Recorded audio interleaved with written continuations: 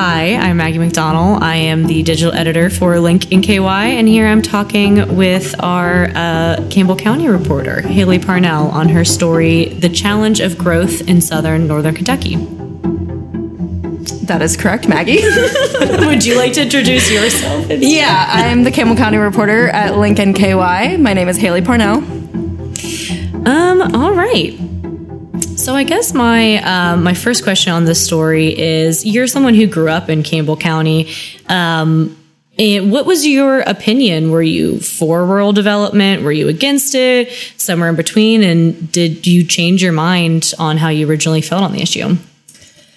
I think, as I wrote the story, you could definitely see people's perspectives from both sides. I don't think it really leans one way or the other necessarily. Personal opinions factor into that, especially with people against the rural development. Where I grew up, it was in Melbourne, which is, I would consider it more rural Campbell County, but it wasn't. There was houses on both sides of me. I could see a house across the street. The road was, pretty close. It wasn't I wasn't super out there. So, I don't think I have that personal opinion about it. With Jen in the story, she has, a development going on 3 sides of her property line. And there's currently really nothing around her right now. The whole backfield, so to speak, behind her house is currently woods. Across the street are cow pastures and a pond. So in that aspect, I can see how, a development coming in can be a little jarring. Especially, once we got out there and actually walked around on her property. She kind of showed us how there would be a road about 10 feet from her property line. You could stand on her driveway and the road would, it would just be right there. I didn't know that part. So, like I said, my property pretty much, so this is my husband, and you can almost see kind of like the mowed line. So we own, about a foot on the other side of the telephone pole. And it is odd that right here it goes at an angle right on the other side of the septic tank. So it's not a straight line, it goes at an angle. And because we own 30 more feet down the hill that is not mowed, plus we have a septic tank. We are not part of the sewer system, and our septic tank system is an easement on this property. It's filed at the courthouse. Legally, they can't do anything. They didn't have a choice. They needed a road to exit from the property on Licking Pike, but there was too many blind spots. So the last plan I saw was there was going to be a road pretty much where we're standing. So how far from your property line would that road come? I don't know for a fact, but I'm thinking, 10, 20 feet. She said she would let her dogs out and run around in her backyard. And that's something that she probably wouldn't be able to do when the development came in, with more traffic and things like that. And then on, the pro-development side, I can see that too. Northern Kentucky's population is growing. I spoke with BNKY for the story. And there is definitely population growth happening in Northern Kentucky, and it's going to continue to grow through, I think, 2030 is what the statistics that they have. And, those people that are coming in have to live somewhere, and there is a housing shortage. I spoke with Ben Taylor from Drees Homes as well, and he kind of spoke a little bit to that point. So, with more people coming in and we have, economic boom happening in Northern Kentucky, job growth, things like that. So that's bringing in more people, and they have to live somewhere. And, as the urban core is filling up in the river cities, patterns are kind of showing that development has to move south. Anyways, that's what I found out through covering the story. So I think when you look at all of that, the scale's kind of balanced. You can really see both sides' perspective. So I know you spoke with multiple people whose homes are going to be affected by this development. Why do people want to live in rural areas? Mm-hmm. So I've been covering this development going in Southern Campbell called Miranda Homes. It's a subdivision for over a year now, since March of last year. And then for this story, I spoke with one of the residents who will live, her property line surrounds the new development. Basically, she purchased her home from the same family that's selling the land to Miranda Homes. She had basically grew up in Campbell County her whole life, and her husband lived in Crestview in Campbell County for a while. And the story starts off, she could smell cigarette smoke wafting in through a window. She could hear her neighbor's toilet flushing. So as you get older, you want a little bit more peace and quiet. And our homes were really, really close together. We're probably about 5 feet, probably less than 5 feet from the property line. And the neighbors had a dog, and the dog was barking at me. I'm like, I'm inside my house making noises, and the dog's at the fence line barking. On the other side, great neighbor, very, very nice, but our kitchen faced their bathroom. And I'm doing the dishes, and all of a sudden I realized I could hear their toilet flushing. Plus, this person smoked. So on a beautiful day like today, you have the windows open, and I'm smelling this smoke in my own house. I'm not against smokers. I just don't smoke. Why am I smelling smoke in my own house? She had mentioned how when she lived in the suburbs, she never saw any wildlife. I don't know how they can build anything without disturbing almost every piece of this land. Mm-hmm. And that's not even to mention the wildlife. We have, usually every night around dusk, I have about a family of 4 deer that comes through here. I've seen wild turkeys, foxes, and the rabbits galore are in our yard.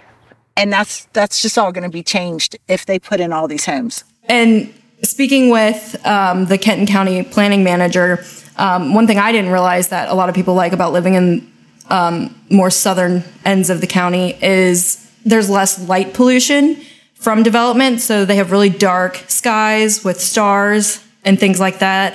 But yeah, it's just away from a lot of the busy city life, but it's still close enough driving distance. I think Jen had mentioned she lived 10 minutes from Walmart, 20 minutes from Kroger. And then she has a little bit further of a distance drive to downtown Cincinnati where she works. But those are kind of trade-offs that she's willing to make to get kind of more of her own little piece of the pie out away from, neighbors and things like that. So I think what a lot of people would say to people like Jen Armstrong who are upset about development happening is just move. But what are roadblocks that could prevent her from just moving? Yeah, I don't think this is necessarily in Jen's case because it wasn't family land or anything, but a lot of people will purchase land from family and the land kind of means something to them. So obviously they don't want to move. So definitely things like that. For Jen, she did say she would be willing to move possibly if the Miranda Homes development came in. And, they were displeased with it. But and her kids are older and out of school. But that's another thing. If you have kids and they're already in school, she lives right down the street from Campbell County High School and things like that. That's where her kids went to school. So do you think groups like Keep Southern County Rural are going to be successful or have any possibility of being successful with their lawsuit? Yeah. So the Preserve, Protect, and Keep Southern Campbell Rural LLC is a nonprofit that was just formed kind of stemming off of the Miranda Homes development. And that case has been going through the court system. They actually won back a couple months ago. And now it's being, it was filed to go into the Kentucky Court of Appeals. And then the attorney representing the residents for the Miranda Homes side of things actually put in another motion to get it transferred straight to the Supreme Court. So that's still ongoing, but they did win part of their lawsuit. So I think that because they've already had a win there, they have background to go off of. But I think it probably just more so makes a statement. They live in a rural area and they're kind of all banding together and saying, this isn't our expectations of what should go on here. Now, the other side of that is, if it's not their property line, can they really, do they have a say of what goes there? A lot of these things are based off of comprehensive plans. that the county approves. They're redone every 5 years, I believe, and community input goes into that and things like that. So if it kind of falls within the comprehensive plan and it's not on their property line, then, it kind of goes into logistics a little bit there. I know this story talked a lot about cluster developments. Could you just kind of talk a little bit more about what that is and how that's different from like a typical like suburban development? Yeah, so a cluster development, Moran Homes in that case is a cluster overlay. So basically it's a certain amount of acres. I think the Moran Homes is like 47-ish. And then instead of spacing out the homes throughout the whole acreage, so I think there's like 93 proposed homes, those 93 homes are going 18 acres of the 47. So the cluster overlay is to put the houses closer together to offer more green space within the development. So I think there's going to be like a pond and things like that, maybe like a park. I can't remember exactly what the plan's called for, but the leftover acreage has, the benefits of green space. And another aspect of it that a lot of people have brought up along the way, including Brian Miller when I spoke with him, was that a lot of people these days are not looking to take care of giant plots of land. They want small yards to mow. They don't want to take care of a lot of stuff. He had mentioned that people nowadays are outside of their homes more. They're out in the community doing things more than they used to be. So it's why do you need, all of that space to take care of if you're not home utilizing it really?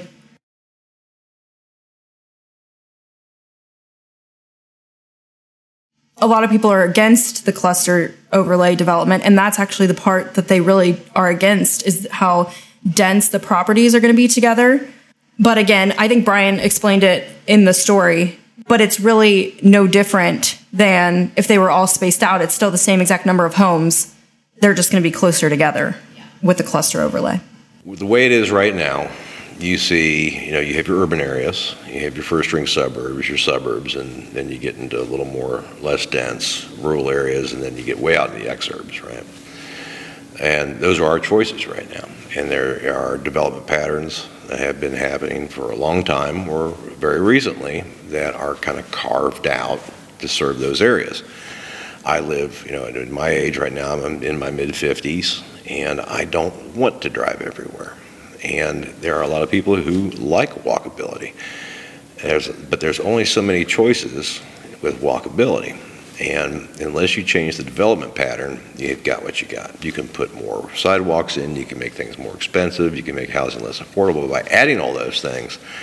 Or you can choose a new path and move to a different type of development pattern.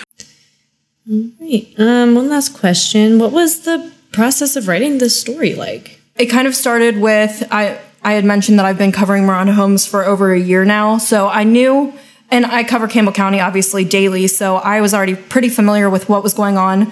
I had reached out to the attorney who was representing residents with the Moran Homes. And he informed me of the Preserve, Protect, and Keep Southern Campbell Rural LLC. And then I got some contacts for residents involved.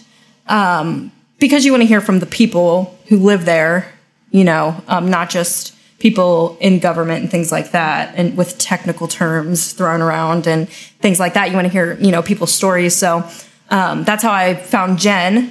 And yeah, she was a really great source just because, one, her whole house property lines are surrounded by the development. And she was someone who she had kind of told me when I first connected with her that she was a really great example herself because she had gone from the suburban life to the rural life. And then from there, just, branching out to learning more of the technical aspects of things and how things work logistically, which included reaching out to Boone and Kenton counties because I don't cover them. So, and their planning and zoning departments operate differently than with Campbell County. So I wanted to get that aspect in, obviously. And then, the pro-development side and how things work on that end of things is how I found Brian Miller. And he was a really great source at just kind of explaining how things work, kind of the developer's mindset of things.